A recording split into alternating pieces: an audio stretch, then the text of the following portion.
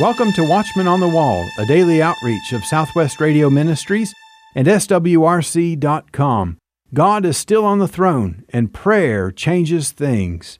Today, Jonathan Brentner is back to offer hope for chaotic times as he discusses his book, Triumph of the Redeemed.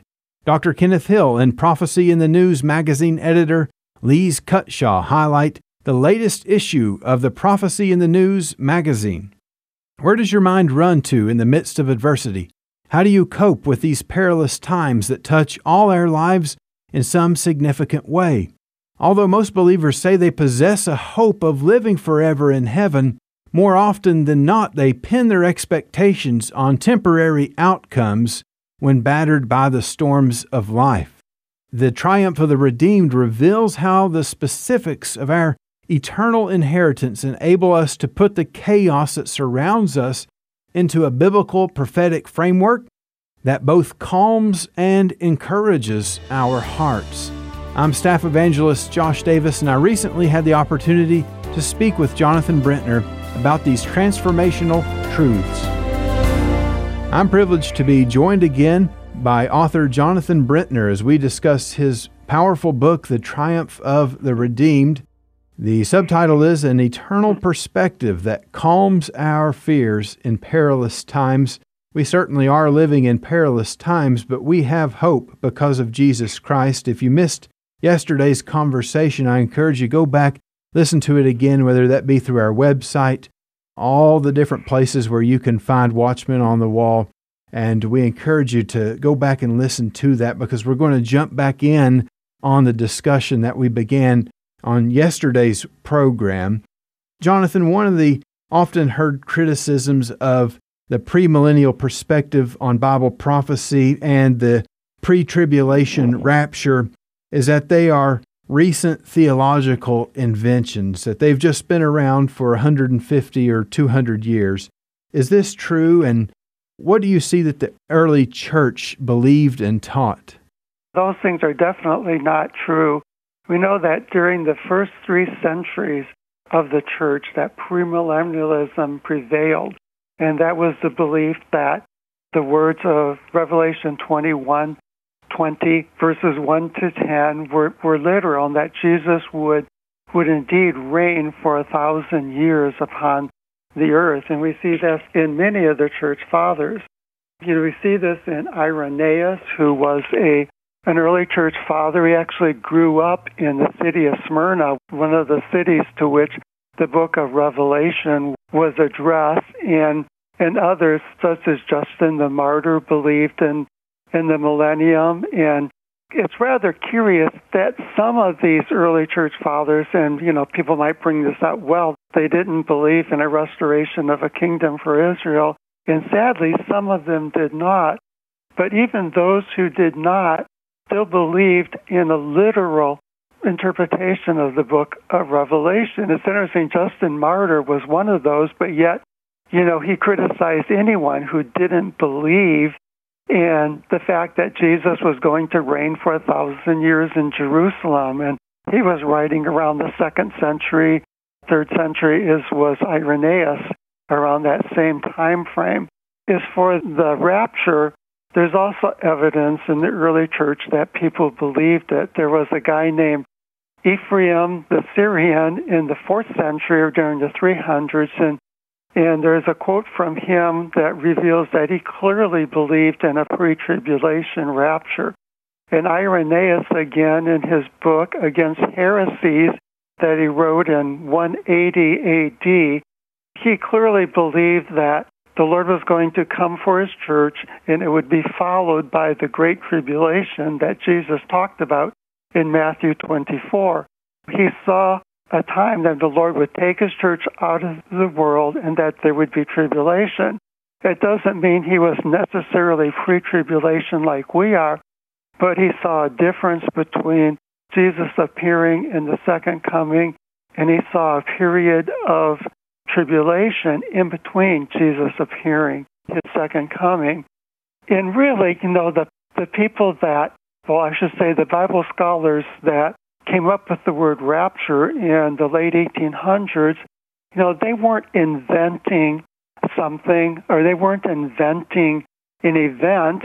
They were simply giving a title to what God's Word already talked about in passages such as 1 Thessalonians 4:13 to 5:10, and 1 Corinthians 15, and Philippians 4, and Pt. 2 with the blessed hope.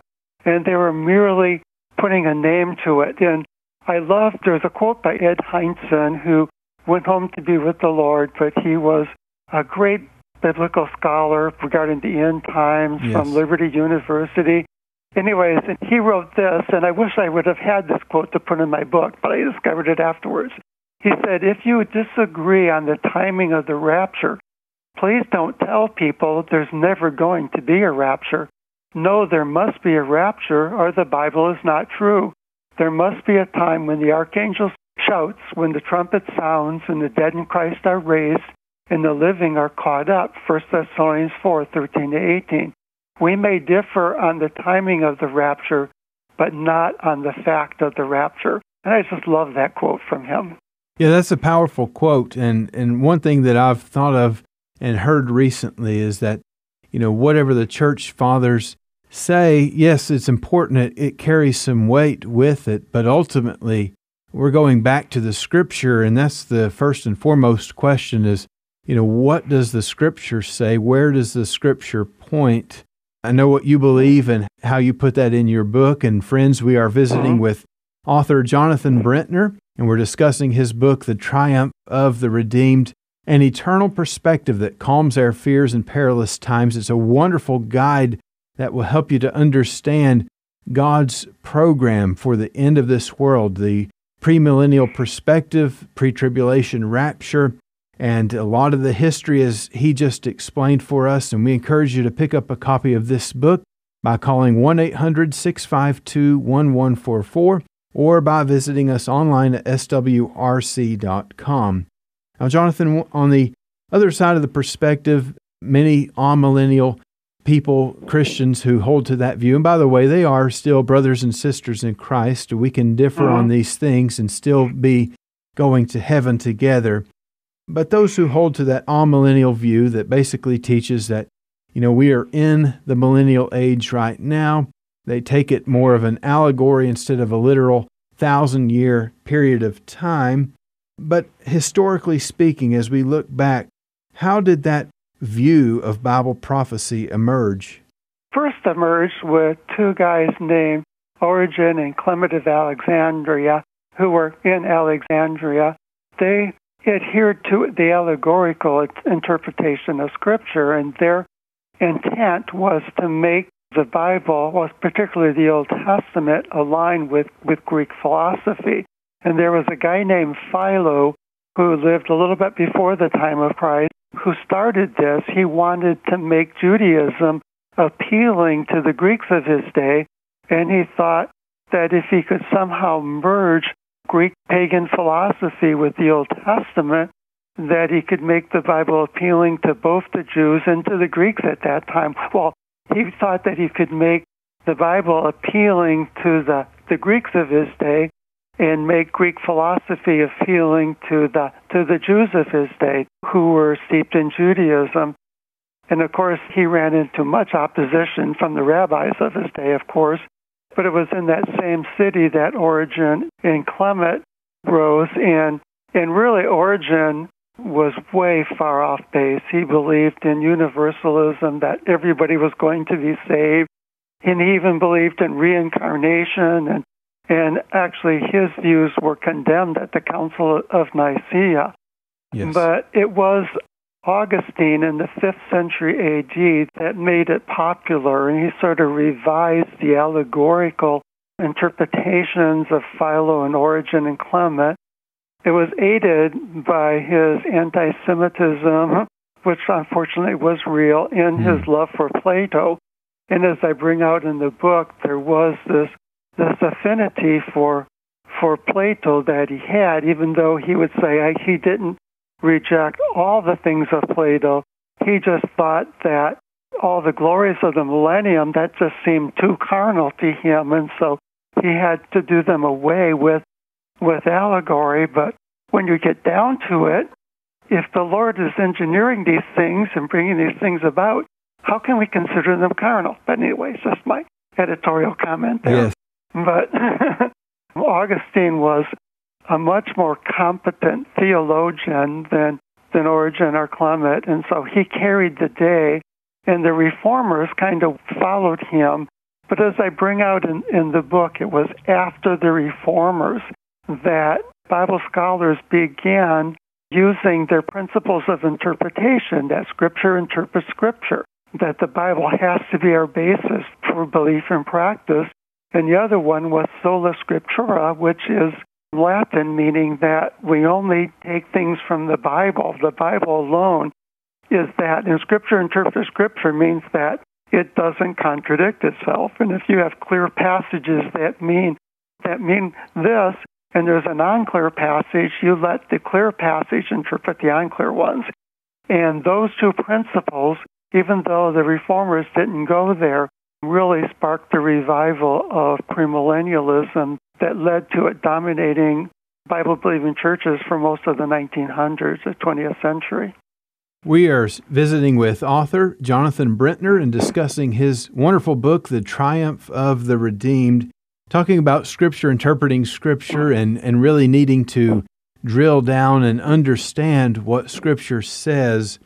One of the common excuses or reasons that people offer for rejecting a pre-tribulation rapture of the church is when they confuse Bible passages on the rapture and the second coming. Can you clear up some of the confusion for us and explain some of the differences between the rapture and the second coming? Oh, sure, I'd love to. And as I said, it's the Bible that's the basis for what we believe. And the problem with the allegorization of Scripture is that it does lead to confusion in other passages. And when that goes into the New Testament, there's this reluctance to let the words on the page speak for what they say. But if you look carefully at what the passages say, you see that there are clear differences. The timing of the resurrection during the event is probably the most notable difference. In 1 Thessalonians 4, it talks about the fact that Jesus is going to raise the dead in Christ first. And so the passages that talk about the rapture, there's this emphasis that the dead in Christ are going to rise. That's going to be the very first thing that happens. You get over to Revelation 20, you see that the Lord comes back with us, I believe, in a multitude of angels, and he comes and he defeats the armies that are gathered at Jerusalem. His feet touch down on the Mount of Olives, and it splits in half. There's geographical changes, and he throws the Antichrist and the false prophet into the lake of fire. And then he sets up thrones and kingdoms, I'll stop it there. And then he raises the tribulation saints, those who've been martyred during the tribulation. He raises those from the dead. And so that might not even happen till days after Jesus' second coming, but with the rapture is the very first thing. You probably caught that the participants in the two resurrections are different. With the second coming, it's a subset of believers. It's the tribulation saints, those who have been beheaded for the witness of Christ during the tribulation. And during the rapture, it's all the dead in Christ. It's everyone goes up, but there's a distinction there. And of course, the destination of the two events, it's clear that when Jesus comes for us, he takes us up to glory. John 14, verses 2 and 3, it's clear that Jesus is coming for us so that we may be where he is at, and that we may be in heaven where he is at now. In Colossians 3:4, it says that when Jesus appears, we will appear with him in glory. So there's the destination is different. With the second coming, the destination is earth. Everyone's feet that are on the earth, they don't leave the earth, they stay on the earth. And there's also the necessity of believers in their natural body entering the millennium. And here is where why it's so essential that you start with premillennial beliefs was when you start talking about the differences between the rapture and the second coming, because if you believe that the words of the prophets and Revelation are literal, then you know that there has to be believers in their natural bodies entering the millennium. The book of Isaiah talks about the long life and that some will die at age 100, be considered young, and the life that it talks about during the millennium is that of people in their natural bodies. It's Jesus ruling with a rod of iron, which he doesn't do so over the church, and he's not going to do so in the eternal state because there's no sin there. And so it has to be that time of the millennium where people enter in their natural bodies, they give birth to others, and the population grows exponentially. We are visiting with author Jonathan Brentner and discussing his wonderful book, The Triumph of the Redeemed. And we encourage you to pick up a copy by calling us at 1-800-652-1144 or visit us online at swrc.com. You can also connect with Jonathan on his personal website, jonathanbrentner.com. The title of the website is Our Journey Home. And you touched on 1st and 2nd Thessalonians, which speak so much about the rapture and the end times. And Paul explained the truth of the rapture to bring hope to these people in Thessalonica. Why did they need to hear this truth in their day? As Paul starts out there in 1 Thessalonians, he mentions that some were grieving because of loved ones who had died. He starts out, he said, "But we do not want you to be uninformed, brothers, about those who are asleep, that you may not grieve as others do who have no hope." And even though it had only been a short time since Paul had left Thessalonica, some of the believers had died, and so he's writing to encourage them. The message he gives to them is that the dead in Christ are going to rise first, that they're going to be a part of the rapture. And I believe that what happened after Paul left is that he didn't have a chance to talk about the dead in Christ rising first. And he goes on in this passage, we declare to you by a word from the Lord, the word of the Lord, that the dead in Christ are going to be taken first. And he also mentions that we do not want you to be uninformed. Conversely, if they were grieving because they didn't believe that their dead friends were going to be resurrected, that would have been a matter of unbelief, not being uninformed. And Paul's answer would have been remarkably similar to what he gives to us in 1 Corinthians 15, where he emphasizes that, yes, there is a resurrection. Believers are going to rise from the dead. And those in Corinth were wrong for saying there is no resurrection of the dead. But he doesn't hit that, and we can be absolutely sure that Paul stressed the resurrection of the dead while he was in Thessalonica. I believe that the problem of dead saints and their role in the rapture had not arisen. And when Paul discovered that this was a problem with the Thessalonian believers, he thought, I believe he went to the Lord, and the Lord gave him the answer that they're going to be part of it. They're going to be raised first. That's powerful teaching. We're visiting with Jonathan Brentner, discussing his book, The Triumph of the Redeemed.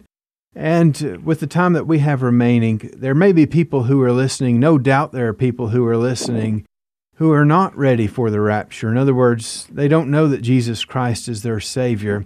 How can we be ready for the rapture? How can we know that we will be taken up in the rapture?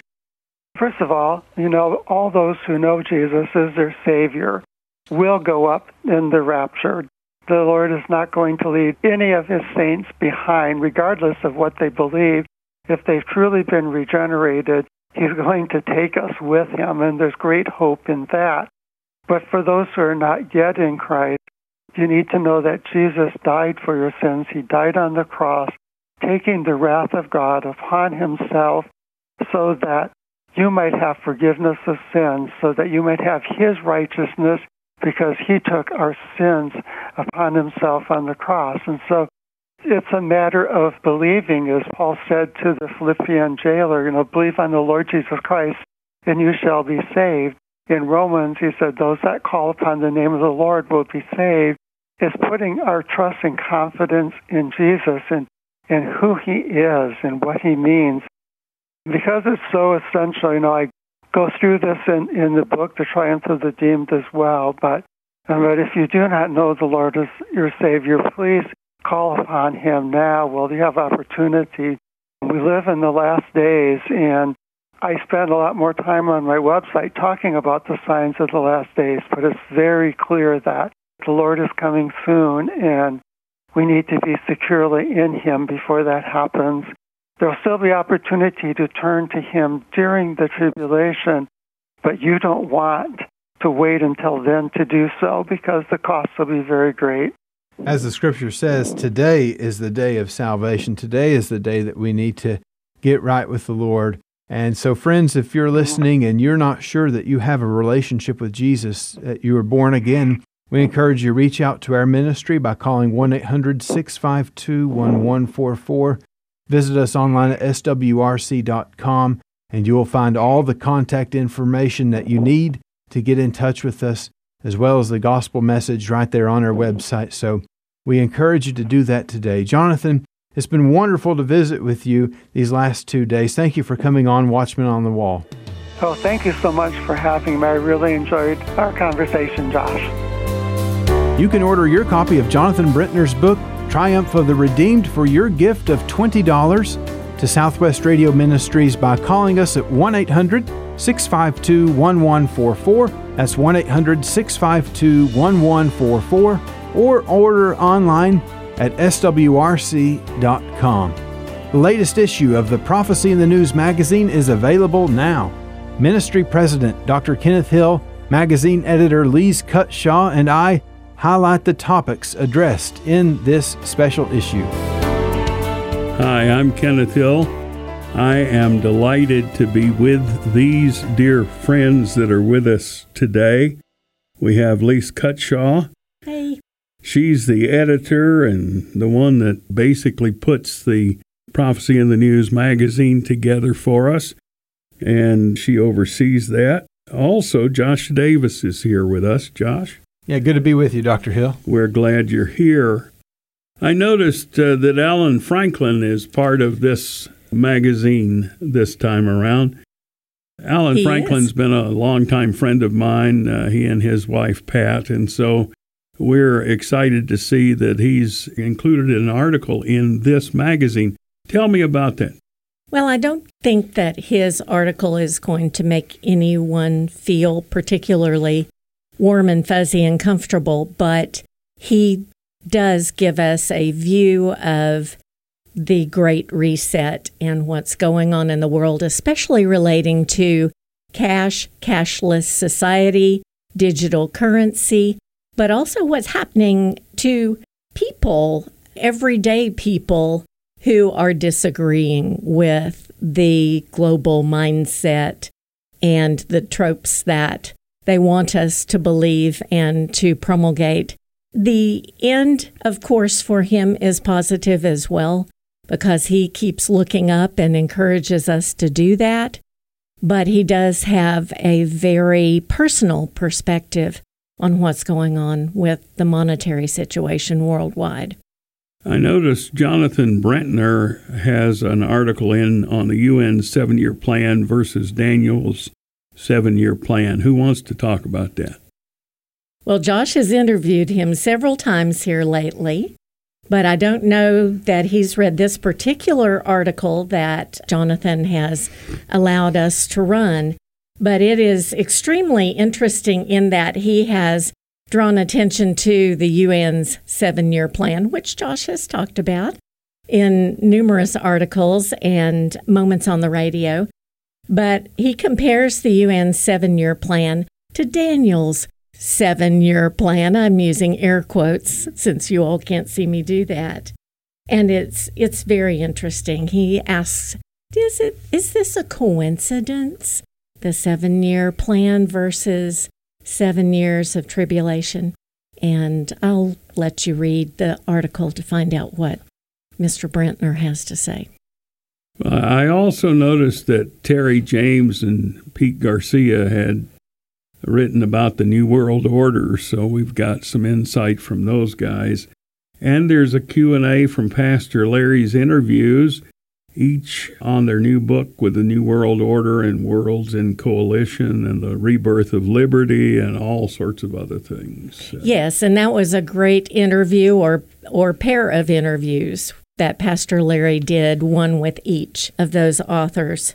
So we're looking forward to hearing some common sense from them, because they're talking about the departure from common sense in the world now, and some of their thoughts and things that they have observed about the merging of ancient paganism with biology and technology. We also wanted to close the magazine this month.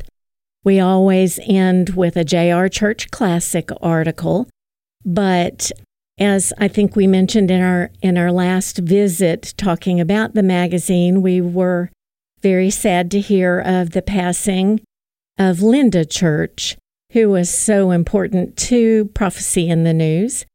And we have a little memorial to Linda Church and the legacy that she left along with JR, and are very honored to be able to have that connection with her. Prophecy in the News magazine is available. We would like to encourage you to get a subscription so you can enjoy the magazine with us. Just call 1-800-652-1144. That's 1-800-652-1144. And ask for the magazine subscription rate and talk to Danny if he's the one that answers. Or Tabitha. And let's see you get that subscription and join us with the Prophecy in the News magazine. Remember that we need to keep looking up at all times, because our redemption draweth nigh. Stay informed and deepen your understanding of what's going on in today's world by subscribing to the Prophecy in the News magazine today. You can subscribe by calling us at 1-800-652-1144. That's 1-800-652-1144. Or you can visit us online at prophecyinthenews.com. That's prophecyinthenews.com. Tomorrow, Pastor Larry Spargimino visits with Dr. Charles Thurston to discuss the importance of the Hebrew language, and Marvin McIlvaney brings us another Bible in the News report. Be sure to tune in on your favorite radio station by downloading the SWRC mobile app or by subscribing to our daily Watchman on the Wall podcast on your favorite podcast platform. Watchman on the Wall is a production of Southwest Radio Ministries and is supported by faithful listeners like you. Visit swrc.com.